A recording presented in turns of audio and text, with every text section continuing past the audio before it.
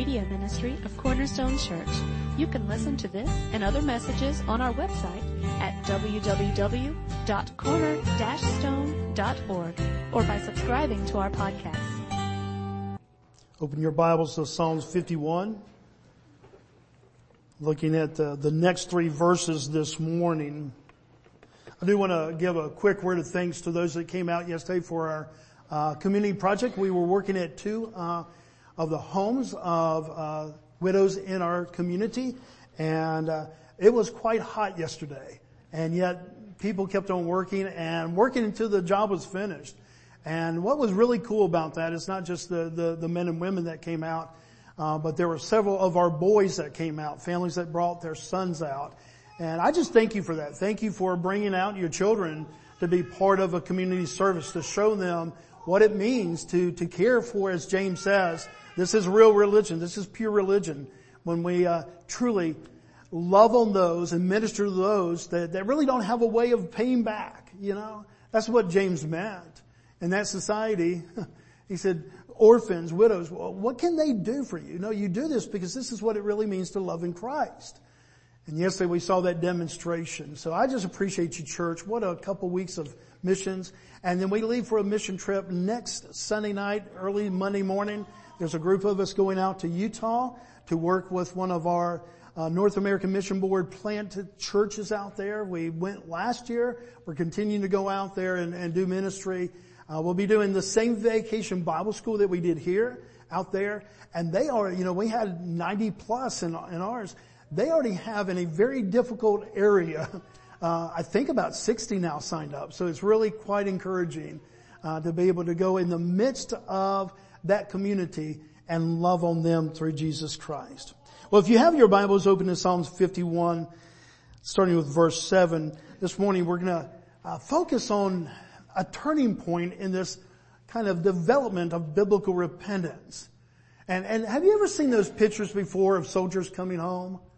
I mean, you don't have a heart if there's not something within you that just kind of, has a joy when you begin to see some of these pictures of people that were apart for a time and then they reunited, they come back together.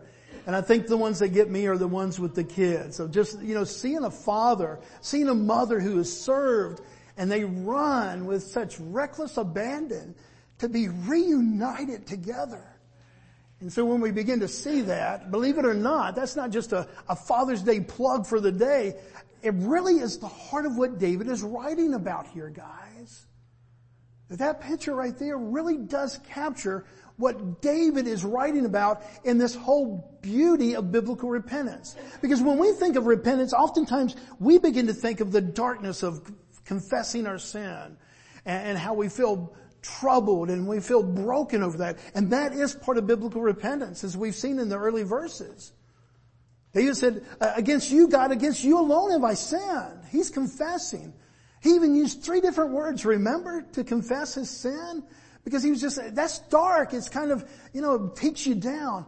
And yet this morning in verse 7, we're going to be able to see where biblical repentance leads to. It doesn't end in darkness, guys. It really is much like that picture. Because what God does is take 2 warring parties, us in our sin that have warred against the things of God, and He brings us back through the hope of Jesus Christ. God's purpose in repentance is not to leave us in some dark, deep hole of our sin, but to deliver us from the hurt and from the shame and from the guilt of that sin. And ultimately not to keep us away, but to bring us back. So listen to the words that David has in verses 7 and 8 of this chapter that we've been going through, Psalms 51. We've been going through all summer long now. And look at verse 7 and 8. David writes, purge me with hyssop, and I shall be clean. Wash me, and I shall be whiter than snow. Let me hear joy and gladness, that the bones that you have broken rejoice. Now when we just see that may seem pretty archaic. What is hyssop? Why did he mention that? Some of the kind of illustration that he gives we get wash me and make me whiter than snow. We can kind of imagine that because we've had snow before. And so there's part of this that we're going, okay, is this coded? Is this kind of archaic language? And then there's a part of it that we really do get. This morning we're going to go through these 2 or 3 verses and really kind of break it down to try to embrace what is it that David is trying to get us to see. Because so far, let's just be real honest, so far in this story of biblical repentance, in this demonstration of biblical repentance, so far it seems like we're going down into that dark place. The confession of our sin and all those different things. And now we start to make a turn because David begins to realize that this is not the place where God leaves us. We just don't admit our sin and then God confirms that sin and says, okay, yes. And so depart from me. Now we see a turning point here. In his request, he says, purge me with hyssop. To understand that, we have to go back to Leviticus and some of the Old Testament. And in the Old Testament, if you had leprosy, have you heard of leprosy before? It was a disease, sometimes showed itself very much externally. With different forms. Sometimes it would take your insides, the bones, and it would make your bones shrivel up. And when you had leprosy, because they really didn't know how to deal with it, and they were afraid that other people would get leprosy, what did they do? They would cast you out. And this casting out, you went to go live with who? Other lepers. If you've ever heard of a leper colony, they had those back in biblical times. And it was for safety. It was because they didn't fully understand. They said, we don't want this to spread. And so they would send these people away from their families. If you were a dad, you were away from your wife. You were away from your children. And because of this leprosy, this disease, you were separated from those that you love so much. Why is that important? Why does he make this reference to purge me with hyssop? Because in Old Testament times, as healing would come, part of this healing process, and to be considered clean again, you would go to the priest if there was this miracle that you would get well and free from your leprosy. They would take a hyssop, which is basically just a plant, and they made it a brush, and they would get 2 birds. One would be a sacrificial bird, one they would release. And I realize that's a little bit graphic there, but they would take this bird and this sacrifice, and they would take the blood of that bird and they would sprinkle it on you to make you clean. If you go back to Leviticus, you start reading all that. God was very, very explicit about that. Okay, here's what you do. And then the priest would do this. You're clean. I declare you to be clean. And guess what happened when you were declared clean? You could leave the leper colony, and guess where you got to go? Home. Back to your family, back to your children, back to your wife, husband. It's pretty dramatic. And so when he says, I want you to purge me with hyssop and I shall be clean. God, I need you to pronounce that I'm clean.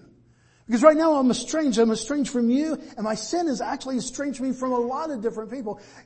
David's plea is this old Leviticus picture of a priest coming and sprinkling blood for the forgiveness of a disease, in this case, of sin. And that forgiveness brought reconciliation. That's why David can write, let the bones that you have broken rejoice. How many of you ever rejoice when you broke a bone? Doesn't seem like a natural thing. What does he mean there? I mean, I don't know that many of us, as we've broken bones, we've broken, rejoice. I'm glad about this. No. How many of you have rejoiced when you got the cast off? Whether it was a leg or an arm and you had to have a cast. And it repaired that broken bone, and now it's restored. And from what I've told, I know we have nurses and qualified medical people here, but from what I understand, that when a bone is really healed, it's as strong, if not stronger, after the healing process. And so what do? You rejoice. That cast is gone. This arm that was broken is now restored and renewed. That's why he says that he's celebrating there. He says, let me hear joy and gladness. let the bones that you have broken rejoice. Now, this picture of hyssop purging the sins, the reminder that you're made clean, this picture that a broken bone can be made new and restored. All of this begins to show us the joy that he is experiencing here. Now there's two sides as we begin to look at this reconciliation that happens through repentance. When we begin to experience repentance, the sorrow, and it takes us down, when we begin to come back up and begin to see that God is bringing things together, namely himself and us as sinners, and he brings us together, he uses this word rejoice, or David does. That word rejoice means to dance, to leap for joy. And that's the beauty of biblical repentance. There's two sides of that. One is emotional and one is legal. And David focuses on both of those. We see words like rejoice. But he doesn't forget the legal aspect, that a law was broken and there's a price to be paid. How many of you believe that there should be a price to be paid for a law that is broken? Remember the old phrase? You do the crime, you do the time. We call that, hopefully, justice. That if there truly was a brokenness of the law or a broken law, that there's a penalty that's ascribed to that. And so if you do this, here's what you get compensated with. You do the crime, you do the time. And in our minds, especially if that crime is against us, we would see that justice has been done. Well, David is coming before God, and David knew that he had sinned. He confessed his sin, and yet there's this part of him that in this desire for reconciliation with holy God, he wants the emotional aspect to be taken care of. Will you bring back to me the joy of knowing you? Will you restore the broken relationship that we have, God? But he also realizes that there's a legal aspect of this that needs to be dealt with. And David is not forgetting all in this emotion that a law has been broken, a crime has been committed. Here's a truth of life, guys. Biblical truth of life. I truly believe that no true reconciliation can come with just the emotional component. There has to be some kind of this legal component. In other words, people say, well, Bobby, I've always heard that love is blind. Maybe there's an aspect of that emotions get really strong. And deep love can have an aspect of that. But in my counseling over the last 43 years, I've seen very few times that love was completely blind, folks. There's a hurt that's there. And then a hurt comes along with the emotional kind of separation, but also deep in our hearts, we felt like he has to pay, she has to pay. They have to pay for what they've done. And it's really hard just to emotionally put it aside and say, okay, love covers all. In the aspect of God, it does. Love does. His love is unconditional. All the rest of us, we have conditional love. I promise you. We have some version of conditional love. Somewhere in our mind, we think that there needs to be a kind of a payment for the wrong that has been done against us. That's part of our nature. And so David sees that aspect. And so he comes to his God, and he's very much emotionally asking for this relationship that has been broken because of his sin to be restored. But he's also kind of approaching God from this legal standpoint, and he goes, okay, God, how does justice get done? Let me ask you a question this morning. Is God a judge or a father? Is he a judge or a father? And I heard the correct answer. Yes. He is judge, guys. He is holy, holy, holy. Lord God Almighty. But he's also described himself. We didn't make the claim, you're our father, we want to be your children. No, he said, I'm your father for those that know me. I'm your father. Is he judge? Yes. Is he father? Yes. God's justice does not ignore his fatherhood, and God's fatherhood does not ignore justice. From a human perspective, I was sharing this earlier with some of the elders. We were just back there talking. I said, can you imagine being a judge and your child was brought to you? Your child was brought, an adult child, and accused of murder, and they were guilty of that. And yet they were in your courtroom and you're judge. Oh my goodness, can you imagine? I mean, I can imagine being judge and one of my two girls, and in my heart I know that they're guilty. I mean, how do you do that? How do you bring justice and yet you love this child? Can you see the mix of emotions? Well, on earth, the judge does this. I recuse myself. I'm too emotionally involved, right, Andy? Is that how it would happen? You would simply recuse yourself because you're saying, there's no way that I can rightly deal with all my love and deal with justice. I'm going to be kind of sided one way or the other. Hopefully on that love side, kind of. It's going to be overwhelming. And so we have this earthly way of kind of getting out of being both judge and father at that point. We recuse ourselves. God does not recuse himself when it comes to you and I. He does not ignore justice. He does not ignore love. He deals with both fully and righteously. See, God just doesn't treat our sin as if it was nothing. That would be unjust. Heard the story again yesterday of another case. Have you heard about the squatting that's going on? People just kind of coming into homes that are unoccupied and declaring that that's their home. And they were showing on the news yesterday that somebody came in and they kind of claimed that as their home. And even with a court judgment and everything, it's taking like months and months and months for that person to come out. One was a military person, I think in North Carolina. And while they were out serving, somebody came in and took the house. How many of you see that as unjust, that they just didn't come back and get their house back? That there's people in there that don't belong there that now kind of at least have, by the court saying, the right to be in that house. How many of you see that as somewhat unjust? How many of you would have a problem with that if that happened to you or to one of your loved ones? See, we have this sense of justice within us. Hey, that's wrong. That's not right. And there's even a little bit of an anger when we see that kind of injustice.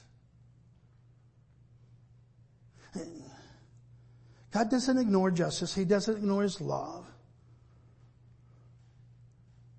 He deals with both righteously and fully.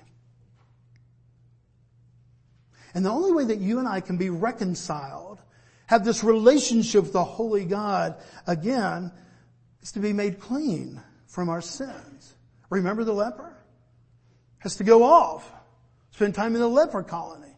And only as they are cleaned and that sacrificial blood from that bird, and they declare you clean, then you can go home to your family. But here's the real problem, guys. Since God doesn't ignore sin and has to be dealt with, and yet you and I are utterly unable to go make our own sin away. But we can't just... Have you ever wished that you could reverse time by 5 minutes, 5 hours, or 5 days? I mean, seriously, even as grown adults, knowing that we can't turn back the hands of time, have you ever deeply, deeply so desired that? Because you messed up. You made the wrong choice. You did something that everybody else, including yourself, said, man, that was stupid. And I don't use that word a lot, but I think it fits here. What was I thinking? Have you ever been through that? Oh, I would do anything to go back 5 minutes, 5 days, 5 months, 5 years. And yet we can't. And most of it we can say, I'm sorry. I'm sorry. I'm sorry, I'm sorry, I'm sorry, I'm sorry. And while that may show some of the brokenness that comes, the sorrow over the sin that comes with repentance, we have no power in just saying, I'm sorry, to do justice to that. Does that make sense, guys? That we can deal with it emotionally, and we can plead for forgiveness, and yet we have no power to truly deal with it in a just way. We're powerless. We've committed this crime. We're guilty. The Father is the judge who is assigned to the case. And we know that He loves us, but we also know that He's just. What a dilemma. So what do we do? What did David do? Look at verse 9. Hide your face from my sins and blot out all my iniquities. If you've been with us in this series, do you remember in verse 1 where he said, blot out my iniquities? He comes back and he visits that again. Makes a second request. Will you blot out? Remember we said that blotting out was to make the crime scene clean as if the crime had never been committed. To go in there and clean it up so much that it is really erased. It's obliterated the sin. There is no remembrance. There's no trace. It is gone. And that was his request in verse 1. He comes now in verse 9. He says, will you hide your face from my sins? Will you blot out all of my iniquities? And at first it may seem like in that first phrase, will you hide your face from my sins, that he's asking God to ignore his sins. That's not what David is saying there.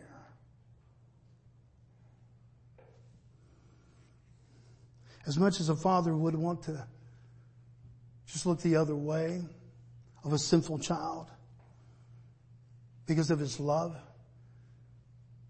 he wouldn't bring about justice. So what is David asking for? God, is there a way that my sins can be justly gone? Not just emotionally forgiven, but justly gone. Get this. As if I never sinned. Isn't that what we wanted when we wanted to reverse time 5 minutes, 5 weeks? I wish I had never sinned. I wish I could just go back.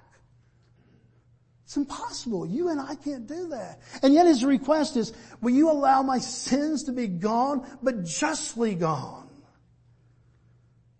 Is there a way that God could show amazing love, this fatherly love, and yet holy justice? There was a way. The Apostle Paul said it this way in Colossians 2. Follow with me. Colossians 2, verse 13 and 14.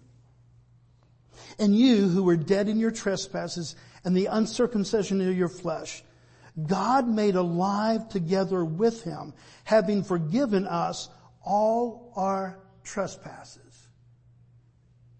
Verse 14. By canceling the record of debt that stood against us with its legal demands. This he set aside, nailing it to the cross. Is there emotion in this? Yeah. Is there justice in this? Is there a legal form that he's addressing here? Yeah, by canceling the record of debt that stood against us with its legal demands. You did the crime, you do the time. Paul said, God took care of this. It wasn't just an emotional thing. It wasn't just, God going, well, I love you so much. God says, I love you so much that I sent one to die in your place to meet the legal demands so that you and I could be restored, reconciled, emotionally and legally, lovingly and justly. And he did that through Jesus Christ. See verse 14? What's the second word there? This is the ESV version. You may have a different, that word canceling. in the Greek. And I know sometimes you'll go, okay, why do we have to bring up the Greek? Because the Greek illustrates things that we don't always see on the surface.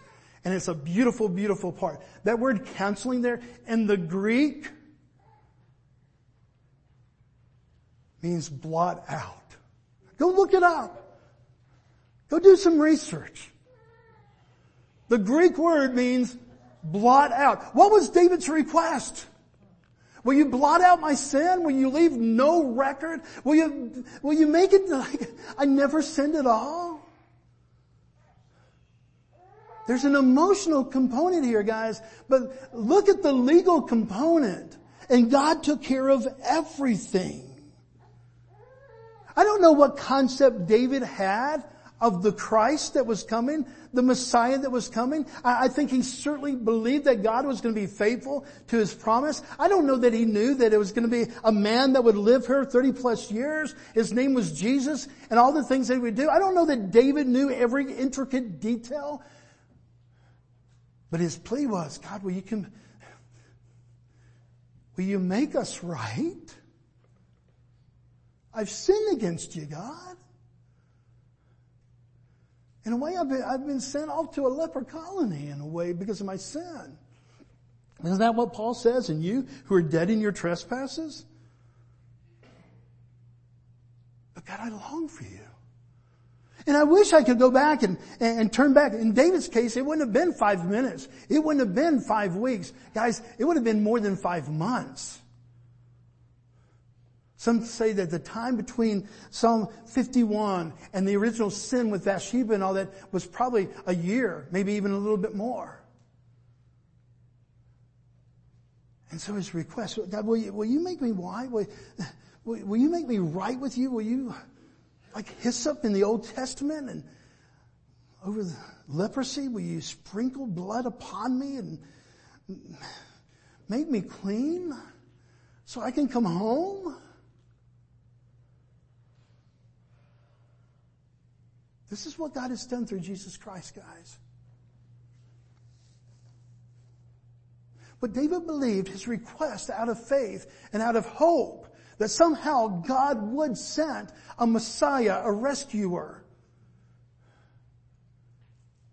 So that it wasn't just going to be an emotional decision where God says and looks at you and I and our sin and goes, well, come on.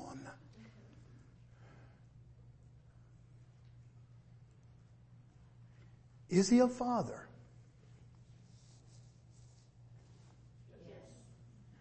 Is he a judge? And I could never imagine being a judge that had to sit there when they would bring in my own child that I knew in my heart was guilty, and yet I had to somehow administrate justice over that. I cannot imagine the heartbreak, because the knowledge of that guilt, would that disdain in any way the measure of love that you had for that child? No. If anything, it would increase. And yet you're bound to be just. Let me tell you this, guys. Let me tell you this. God is not bound to be just. He is just. It's just who he is. He's holy, holy, holy, Lord God Almighty. He doesn't say, well, I'm God, and here's the rules of being God. Thou must be just. No, he is just. And as much as on this Father's Day we would love to just God loves us. He's our Heavenly Father, and he's just this great Father that loves us and love and love. He does. Let's not diminish that. But please see the request that David is making here. David is acknowledging in his repentance that there is a need for justice, that God is going to be just. And so he's pleading for this cleaning. He's pleading that God would blot out his iniquities as if they had never happened. And the only way that could ever be done is not by the power of David, not any sense of remorse that he would have, but it would only come through the work of Jesus Christ. We use this verse a lot, not because it's my life verse, my favorite verse, but to me it is the gospel. It is the hope that we have in a sentence. Romans 5:8. But God demonstrates what? His love for us. And that while we were yet sinners, Christ died for us. There is justice in there. There is love in there. God is both judge and He is a father. He doesn't pick a side and say, I'm just going to love you. Justice has been done. Because look what it says. But God demonstrates His love for us in that while we were still sinners, He's aware of it. He's sitting there on the judgment seat and going, okay, Bobby, you're guilty.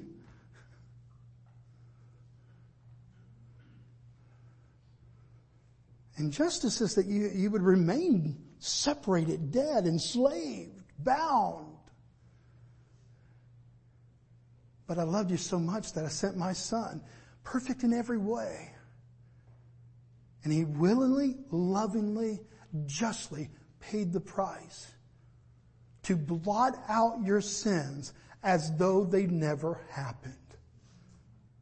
This is our God. This is our God. I'm so glad for the loving part. I relate to that emotional part. But guys, I'm so glad that justice has been done. Because if justice has been done, there's not really a recourse. This whole thing, double jeopardy. I don't know that we can introduce that, Andy, as a theological term. But if justice has been done, decision has been made, then there's no going back. And when we put our faith and our trust in Jesus Christ, justice has been done. It wasn't just based on an emotional moment, because here's what happens. Husbands, wives, not that this would ever happen in our homes, but has there ever been, okay, you said you were sorry and it was kind of received, but the next day it didn't seem like it was received as much as the day before? Has that ever happened in your home? I'm sorry, babe. That's okay. But the next day you thought about it a little bit more. You did the crime. Guess what, buddy? It's time to do the time. I mean, has that ever happened in your relationship? That emotion was one place one day and emotion was another place another day. And yet God doesn't do that. And one of the reasons that we can give behind that is that God love is now, if you want to say, justified, because it's as if we've never sinned. Why? Because we put our faith and trust in what Christ did.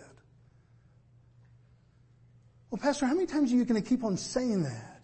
I hope to my dying breath. This is our only hope. Can we show that next picture? How can you not get emotional when you see something like that?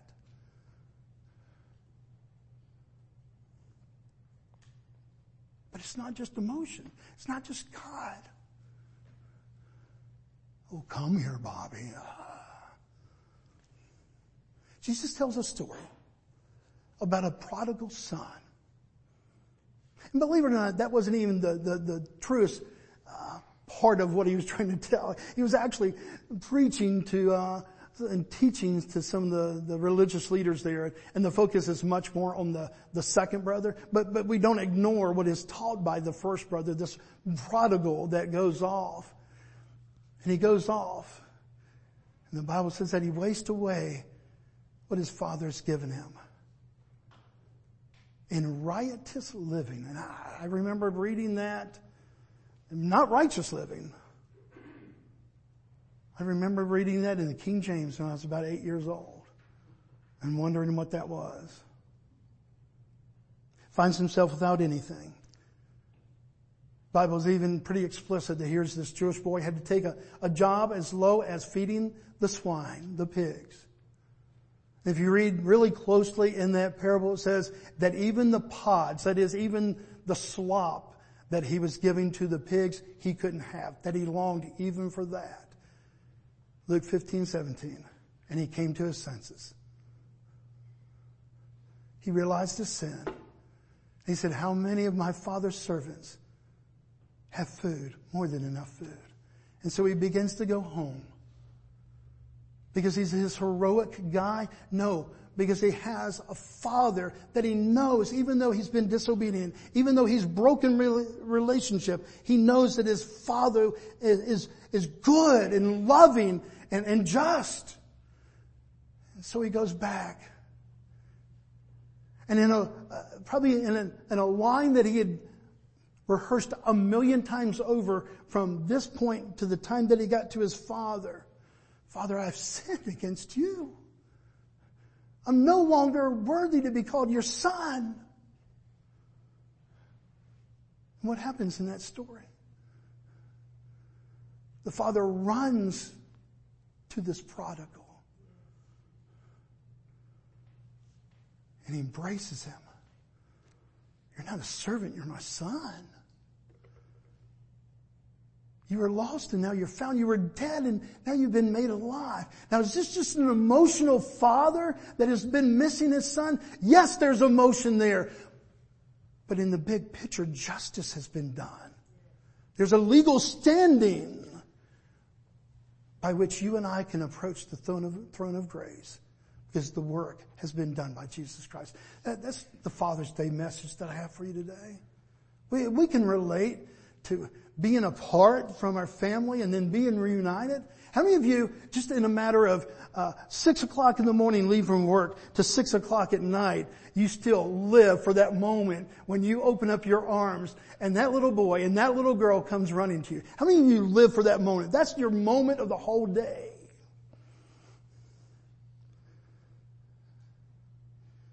The beauty of biblical repentance is not the deep sorrow. I mean, that's part of it. But it's this change that we're going to see throughout the rest of Psalm 51. Where God says, I don't leave you there, but I bring you back through the hope that you have through my provision, Jesus Christ, your Son. Let's pray. Father, thank you that you are loving, God, that you are emotional. And Father, this love motivates you to care for us and be patient with us, to forgive us. And yet, Father, today, would you help us to grasp that in this whole idea of restoration and reconciliation, Father, that it comes not just because of emotion, but Father, that there's a legal part of this. That Father, you didn't just say, I love you so much, I'm going to ignore your sin. No, Father, you dealt with our sin justly, righteously, in holiness. And Father, we may focus more on the emotion than the legal, but Father, there's going to be a day. There's going to be a day, Father, that we stand before you in all your holiness. And Father, that legal is going to make a lot of sense. That you have paid the price for justice to be done. And for us to enter into your presence. And for us, Father, to be able to come like that little boy running across that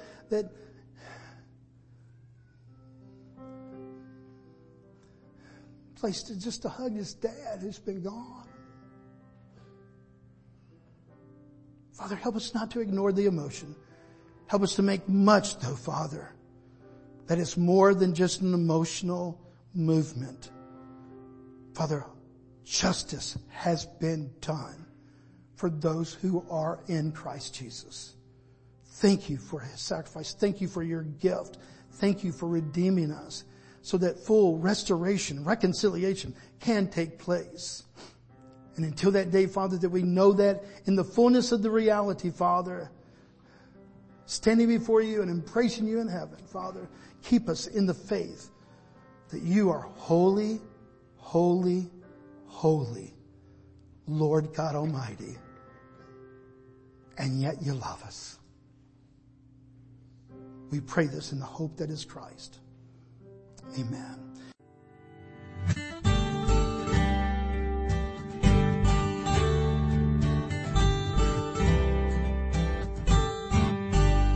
Thank you for listening today. We hope this message was a blessing to you. To learn more about our church or our media ministry, you can visit us online at www.corner-stone.org or find us on Facebook.